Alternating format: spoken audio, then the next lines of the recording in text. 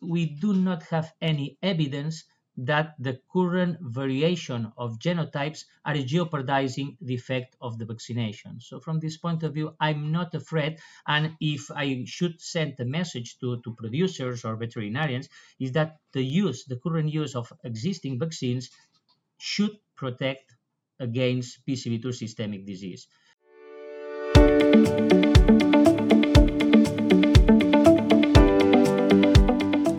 Hello, I'm Peter Best. Welcome to Meet the Expert, the series of podcasts on swine health management in practice, brought to you by Boehringer Ingelheim.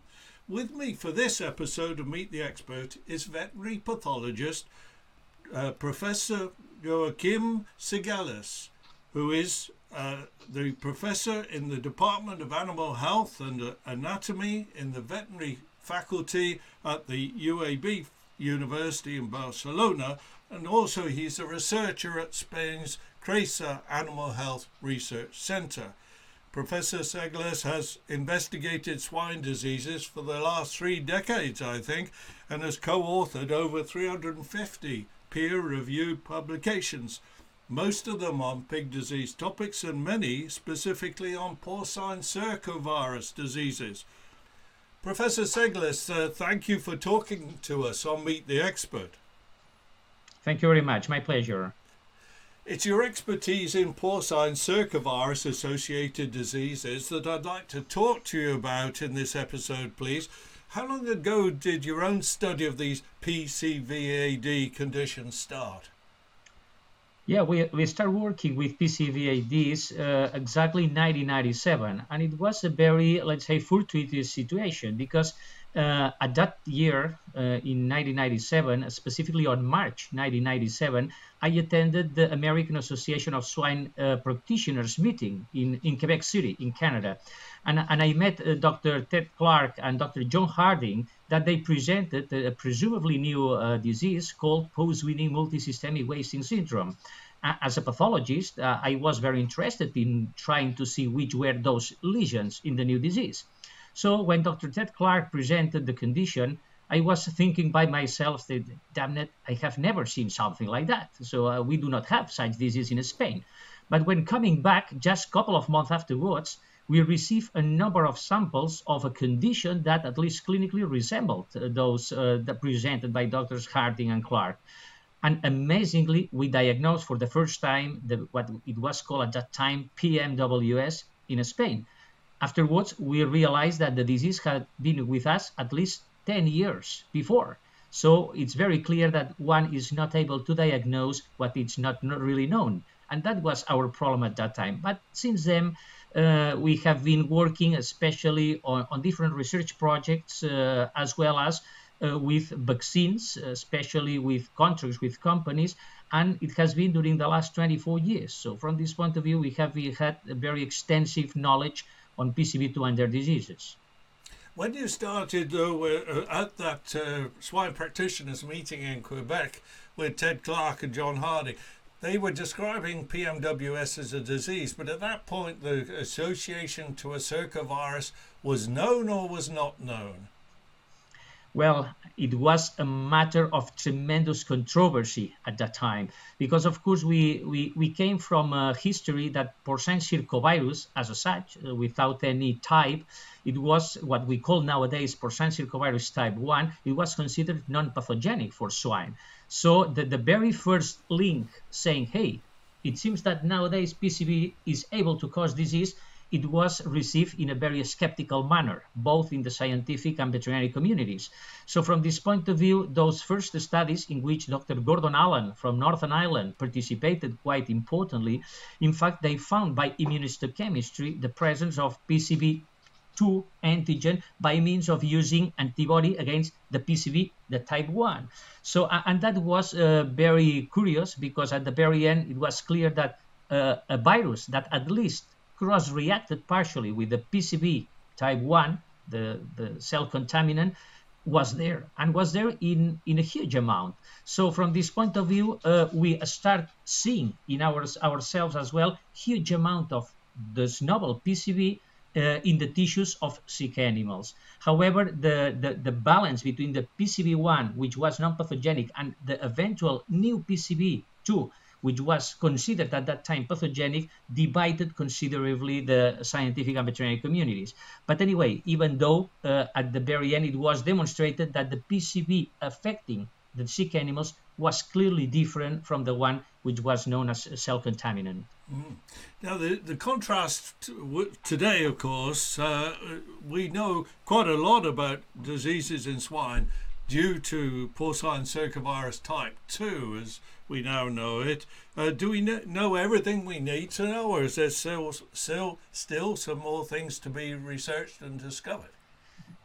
Well, it's true that we did, not just us, a number of groups around the world, very interesting research, especially between the years 1997 and 2007, because at the very end, the disease hit it very importantly worldwide with tremendous losses at economical level. And we could get quite interesting information, especially on epidemiology, some important information as well on immunity and as well pathogenesis. However, the full pathogenesis of the disease was not really known at that time. However, when the vaccines came into the market and demonstrated a tremendous efficiency under field conditions, at the very end, almost everything was stopped in terms of basic research, and everything went towards the use of the vaccine to control the disease, to make a number of, let's say, scientific insights on how vaccines work, but very, let's say, relevant questions and in terms of how this virus works and how this virus is able to cause disease are still a number of question marks. So not everything on PCV2 is solved. However, the major problem for practitioners and for farmers is solved, which is very important. Yes, indeed. But we know it as a number of variants these days, of course, and it's just one of the confusing factors. As veterinary advisors to commercial pork producers, should we be concerned about this development of variants of PCV2? Well, PCV2 is a fast-evolving virus. It's probably one of the fastest ones as DNA viruses. From this point of view, the possibility of generating variants is there, and it's very clear.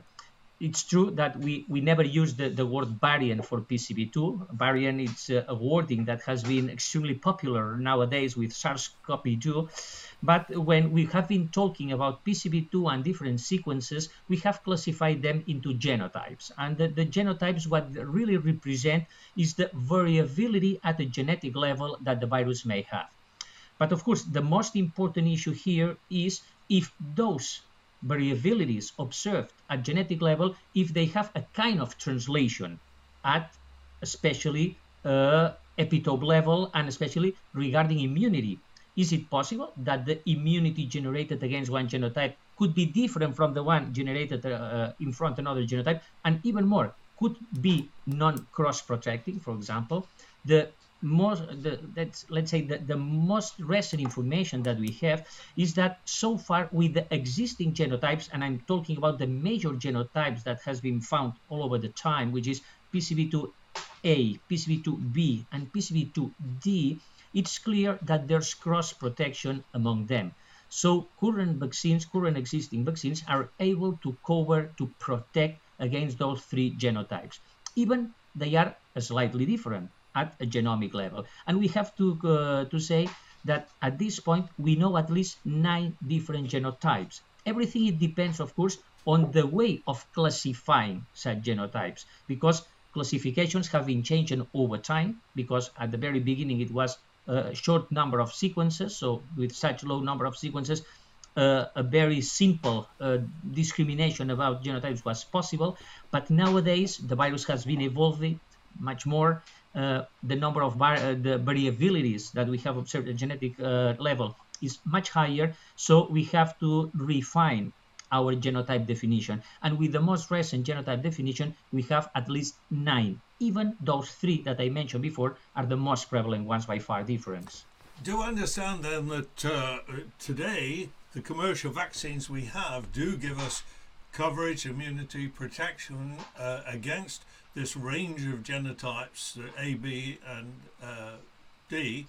But you've described this virus as being rapidly changing. Do we have to think that it's inevitable at some stage that our porcine circovirus vaccines will have to be modified to take account of this development? This is a very interesting question, and probably we do not have a clear-cut answer to that. What we know so far is that at least against those three genotypes, there's cross-protection. Of course, we cannot state if this cross-protection is 100%. It could be some variability. However, we have not been able to calculate which is the level of cross-protection amongst those genotypes. However, as you indicated, the fast-evolving situation of PCV2 will imply in the future to appear new genotypes. This will be unavoidable, and they will appear. The point here is if those new genotypes of those new variations that appear will continue being protected by the current existing vaccines. For the reason, it's very important to monitor PCV2s and the different genotypes that they are appearing, because at the very end, they are telling us if what is happening nowadays in the vaccines will be in length in time with them. But at this point, we cannot ensure. However, there's a very important point. Most of the vaccines worldwide, and especially in Europe, are based on PCV2A. The most frequently detected genotype nowadays in Europe is PCV2D, and followed close by PCV2B. However, those vaccines still works and works very well. One always may say, could it happen that a vaccine based on PCV2B or D would work even better?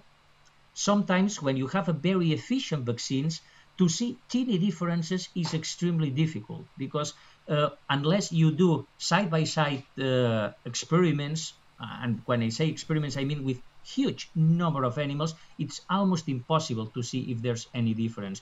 But even though nowadays, in spite of multiple genotypes, we still consider, I insist nowadays, that we have one single serotype with PCV2. And this is what explains that there's such cross-protection so far. Oh, with you. Well, that's reassuring to that point. I'm going to come back to vaccination and genotypes a little bit later, if I may, in this conversation. But at this point, I'd like to, if you would allow, go back in history a bit, because I find, I'm afraid, the history of circoviruses in pigs a bit confusing, Professor. This is, as you said, we had PCV1, which was present in pigs without causing clinical disease, and then PCV2 comes along, seems to have been around at least since the 1960s in Asia as well as Europe and North America, and at that stage without causing disease maybe, or at least not recognized as causing disease, until this wasting syndrome in weaned pigs started to be described, and that's 30 years ago. And then, as you said, that work in Western Canada by Harding and Carr, and attributing the disease to PCV2. But what I'd love to know, and I don't understand, was PCV2 present in the population for 20 to 30 years before serious clinical problems arose?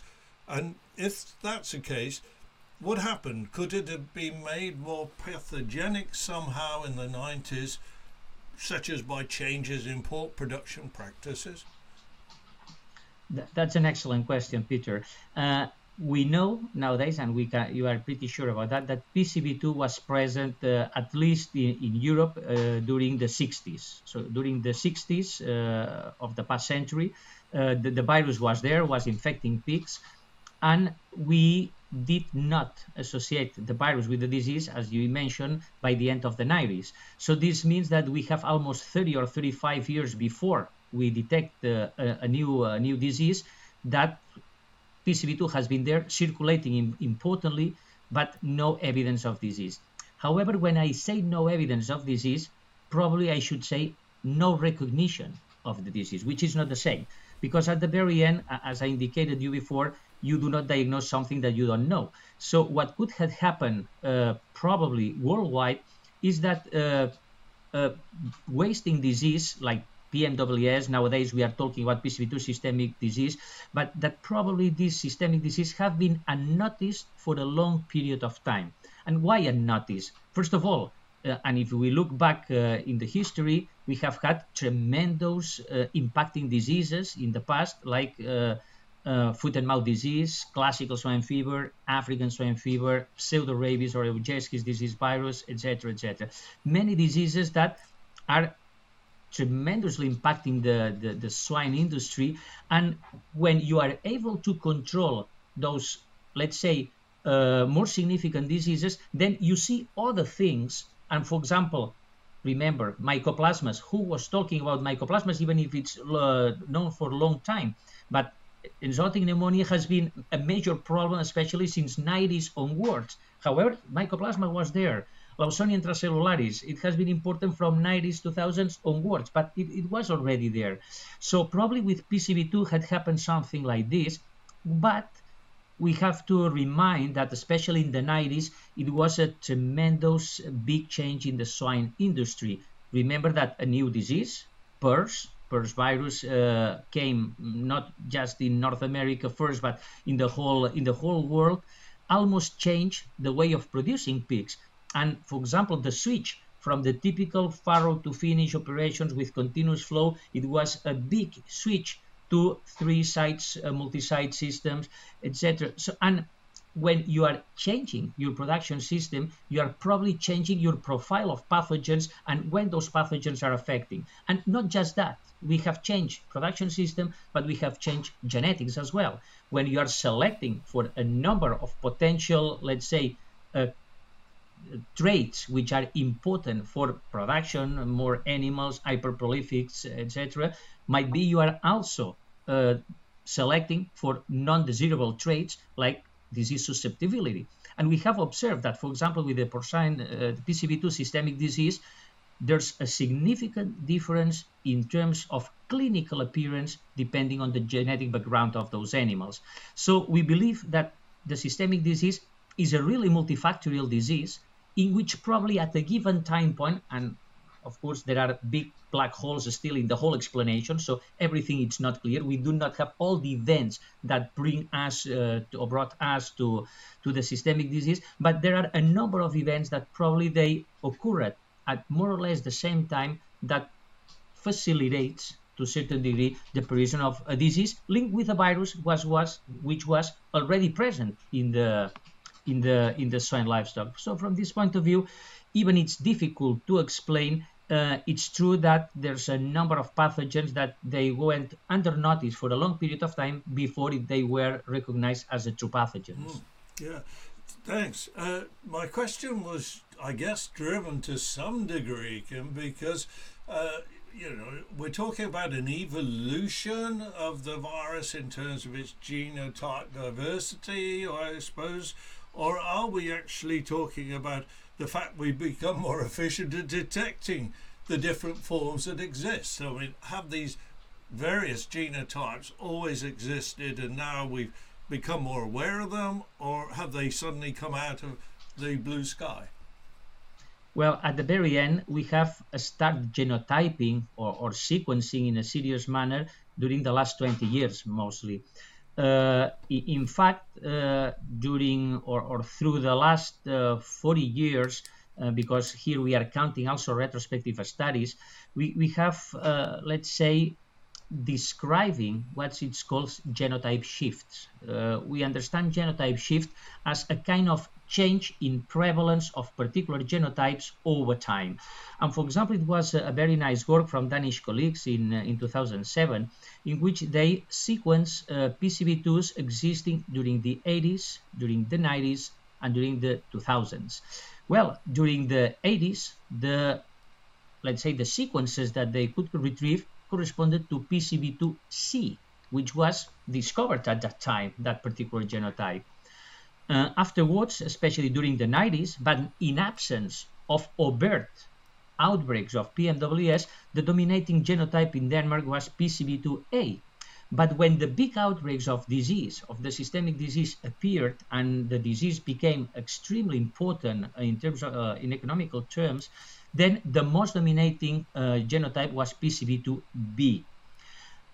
This genotype shift from A to B coinciding with the major clinical problems have been described in a number of countries worldwide. So for whatever reason, which is not really understood at this point still, is the fact that the genotype shift from A to B coincided, at least in time, so there's an epidemiological relationship with the, let's say, passing from an sporadic PMWS to episodic PMWS. And the question mark here is, it could happen that PCV2B is more pathogenic than PCV2A, for example, but when you are going to experimental settings, and sometimes to perform experimental studies with PCV2 is not that easy, and even it's much more difficult to reproduce disease, but when it has been compared side by side, PCV2A looks like as pathogenic as PCV2B or as PCV2D, as we have been observing afterwards. So we cannot explain such genotype shift just because of pathogenicity. Probably there are other factors which are involved in this change.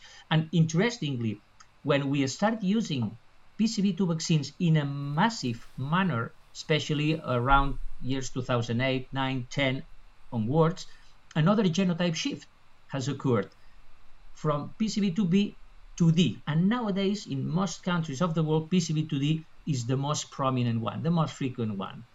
Again, vaccines were based on PCV2A. PCV2D was initially described as a mutant from PCV2B, not A. So it looks like why, if I'm vaccinating intensely against PCV2A, I have this kind of genotype. It's just another epidemiological coincidence, or there's something to do from immunological point of view?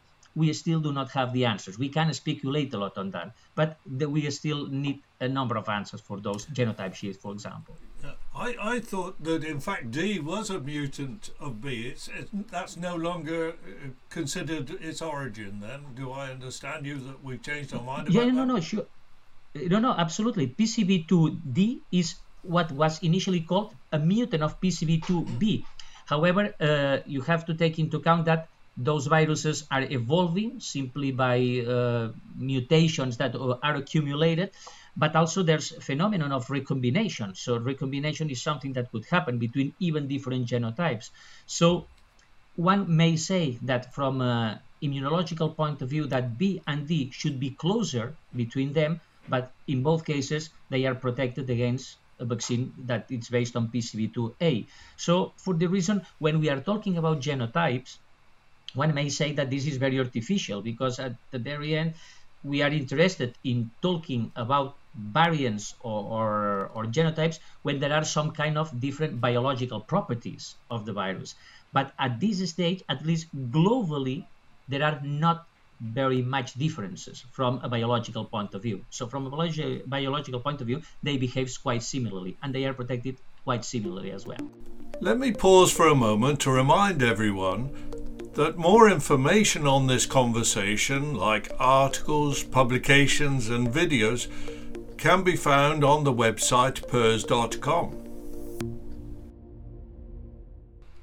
So the obvious question for me as a farm level person, therefore, has the change in predominant genotype affected in any way the situation we see on the farm? I mean, we started off with PCV2 as a PMWS scores and so on for in weaned pigs. Does it occur in growing pigs or older pigs now, or is it more transmissible now than it was before, or is it causing reproductive problems in addition to its effects on weaned and growing pigs?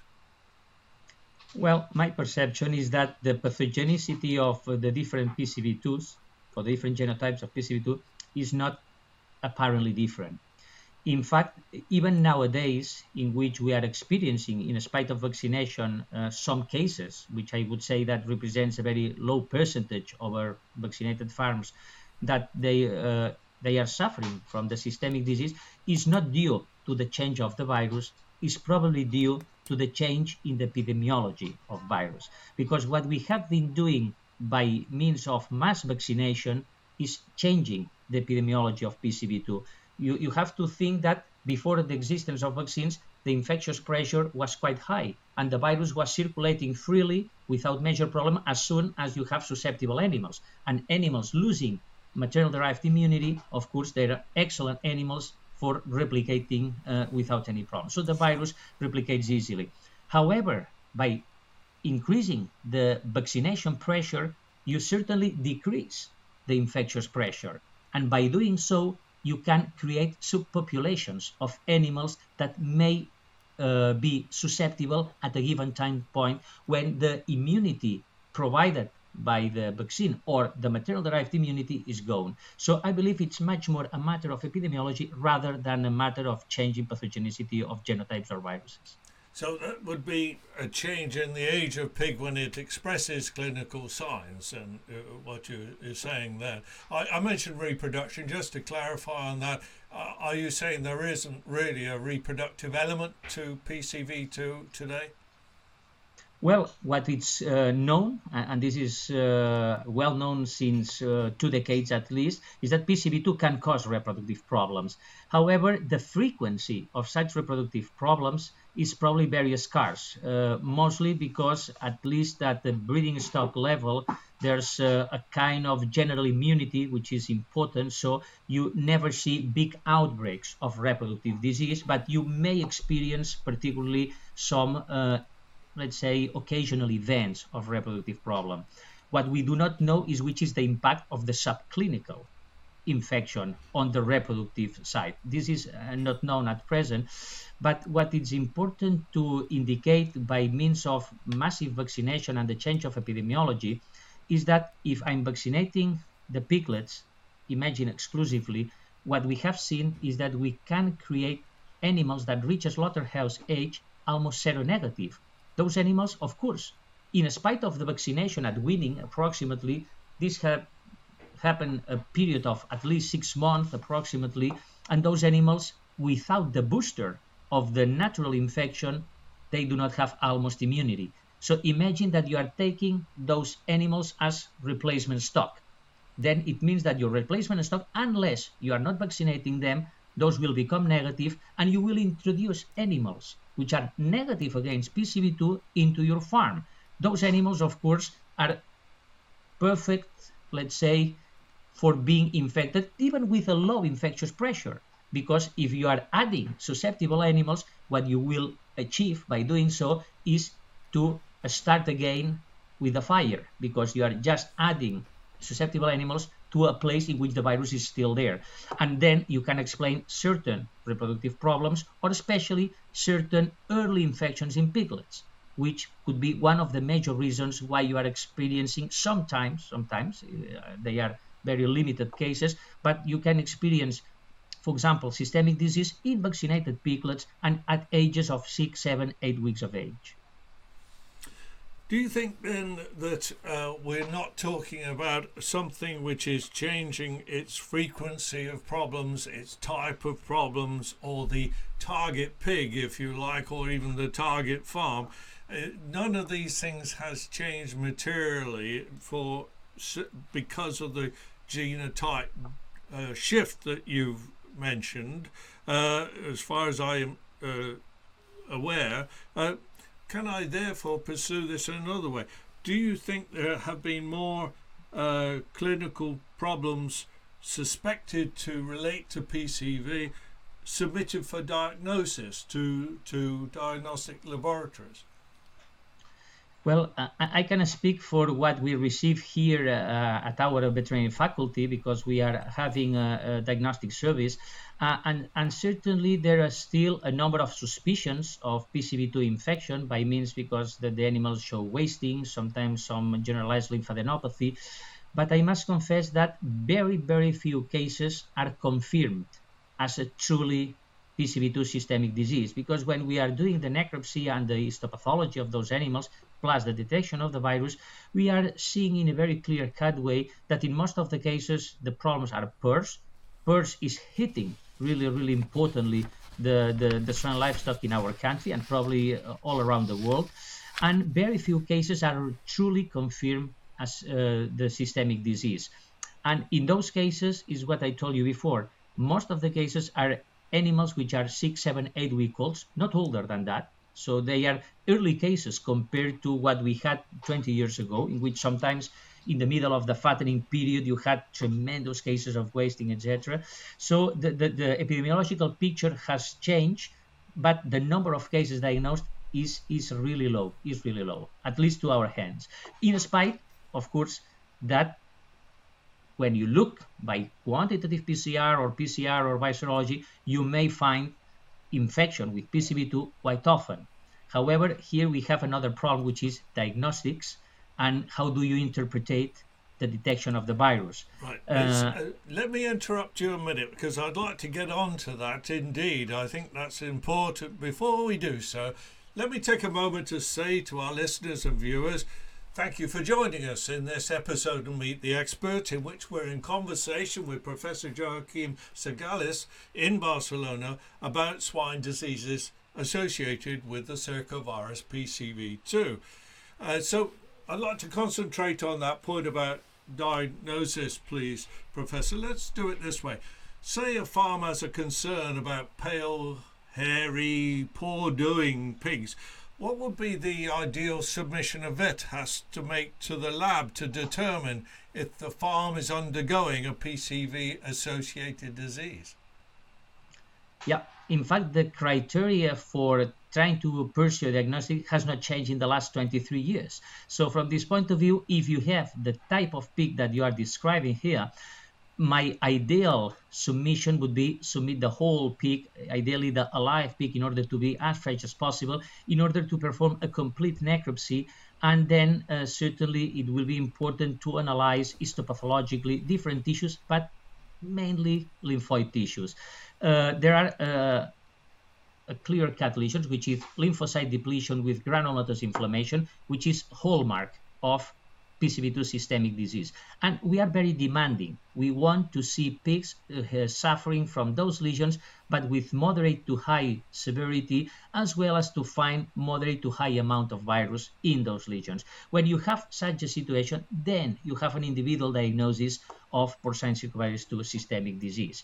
So to me, it's very important also the selection criteria for your animals in order to establish the diagnosis, because the typical wasted animal, raw hair, sometimes with respiratory problems, etc., it's a very good candidate. But it's a very good candidate as long as you are selecting an animal within the very first week of clinical evolution. See, if you are going much beyond, sometimes animals which are very chronically affected, you are too late to find those lesions. And sometimes you are not ending up with a diagnosis of the PCV2 systemic disease. However, you find the virus, you find lymphoid tissues which are more or less normal, but the animal is terrifically affected. But this is the chronic version that we should go, at least for diagnosis, to go early on. And then it's much, much easier to be focused. And if this is happening, certainly you have to change your PCV2 posology, or especially the PCV2 vaccination planning that you may have. Is that why I hear that if we do PCR tissues, it confirms a presence in the animal, but it's not diagnostic unless supported by other findings? I suppose that's been true for some years. You agree with that? What would be the outcome if the only diagnostic result is a qPCR positive sample from samples of blood or oral fluid these days? Do you have a cutoff level you could suggest with qPCR for determining if a sample is confirming PCV-AD? Honestly said, Peter, I would not be in position in establishing a cutoff. And let me explain a little bit, because a long time ago we did a comparison of specifically animals affected by PCV2 systemic disease and by means of those lesions that we have just described here. And we did quantitative PCR in serum of those animals. And we observed that at the population level, by means of that particular quantitative PCR used, a level of 10 to the 7 PCV2 genome copies per email was correlated with the diagnosis of PCV2 systemic disease. But it was at a collective level, not at individual level, because at the individual level we can find 10 to the 7 in animals which are even healthy, and we find less than 10 to the 7 in animals clearly diseased. So this is something very important, because at that time we used a quantitative PCR which we compared with the quantitative PCR of some Danish colleagues. And the PCR of the Danish colleagues yielded 1.2 logs more for the same value that we had ourselves. So if our cutoff was 10 to the 7, for them the cutoff should have been 10 to the 8.2 or 8.4. And with the current techniques that they are used, there's a kit which is widely used all over the world, they are even much more sensitive. So probably that all 10 to the 7 is not anymore a cutoff value for those novel PCRs. And it's not the same to look at the serum than to look at the tissue. Because if you look at the lung, and especially in lymphoid tissues, the quantitative PCR, you have to add 2 or 3 or even 4 logs more in order to have a value that probably correlates with the systemic disease.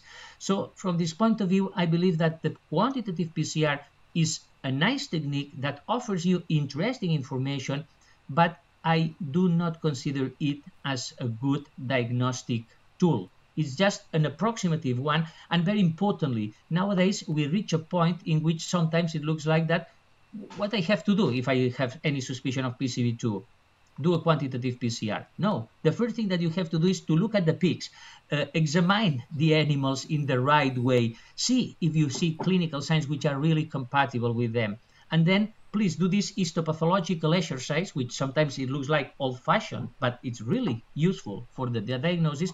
And if you want to do a quantitative PCR in order to monitor the presence of the virus, even the amount of the virus, this could be a very interesting, let's say, a complementary approach, but it should not be the sole approach, because sometimes you may have some wrong assessment about what's going on, especially when your values that you get is 10 to the 5, 10 to the 6. What does this mean?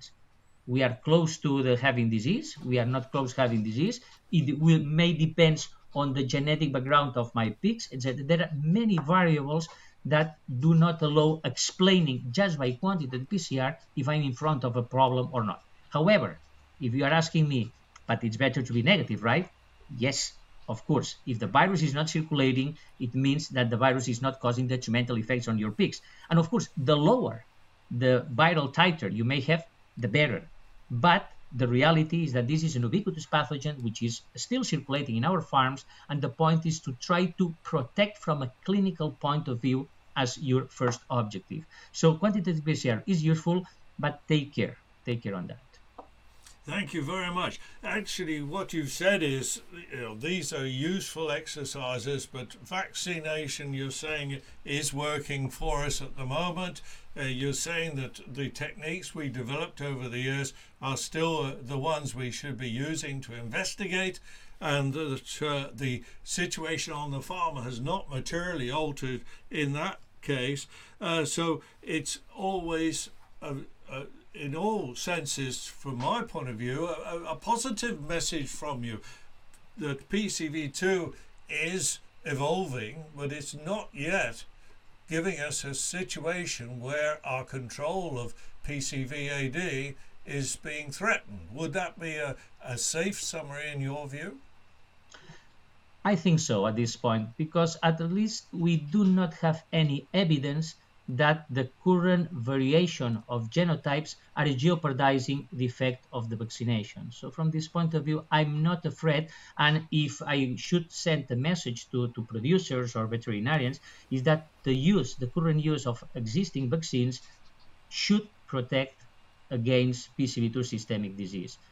If you still diagnose PCV2 systemic disease by means of the standard diagnostic criteria, then what you should do is probably to investigate what's going on. Because an investigations here, for example, the quantitative PCR serology plus the histopathology and detection of the virus in tissues can be of great help. Because as I told you before, this change in epidemiology may cause that early infections jeopardize the effectiveness of your vaccine. But remember, if you have concomitant diseases like PRRS at the time of PCV2 vaccination, you are also jeopardizing the effect of PCV2 vaccine. Sure. So we have to be very inclusive altogether. But so you're saying stay vigilant, as we should be as vets, and also you said earlier, keep monitoring, because what is happening with the genetic identity of the virus could yet be something that we have to take into account in some way. Now, I'm afraid, Professor, that we've run out of time on this particular podcast, and I wanted to ask you some more about genotypes. So you've very kindly agreed to another conversation with me, and in that second conversation, I would like, please, to just talk to you a little bit more about those genotypes of PCV2 and other forms of PCV. But for the moment, may I say thank you. Thanks to our listeners and viewers. You've been following us on an episode of Meet the Expert, where we've been talking about the porcine circovirus type 2 with Professor Joaquim Segales in Barcelona. And as you've heard, we'll be having a further conversation with him about circoviruses. But for the moment, thank you for joining us, and stay tuned.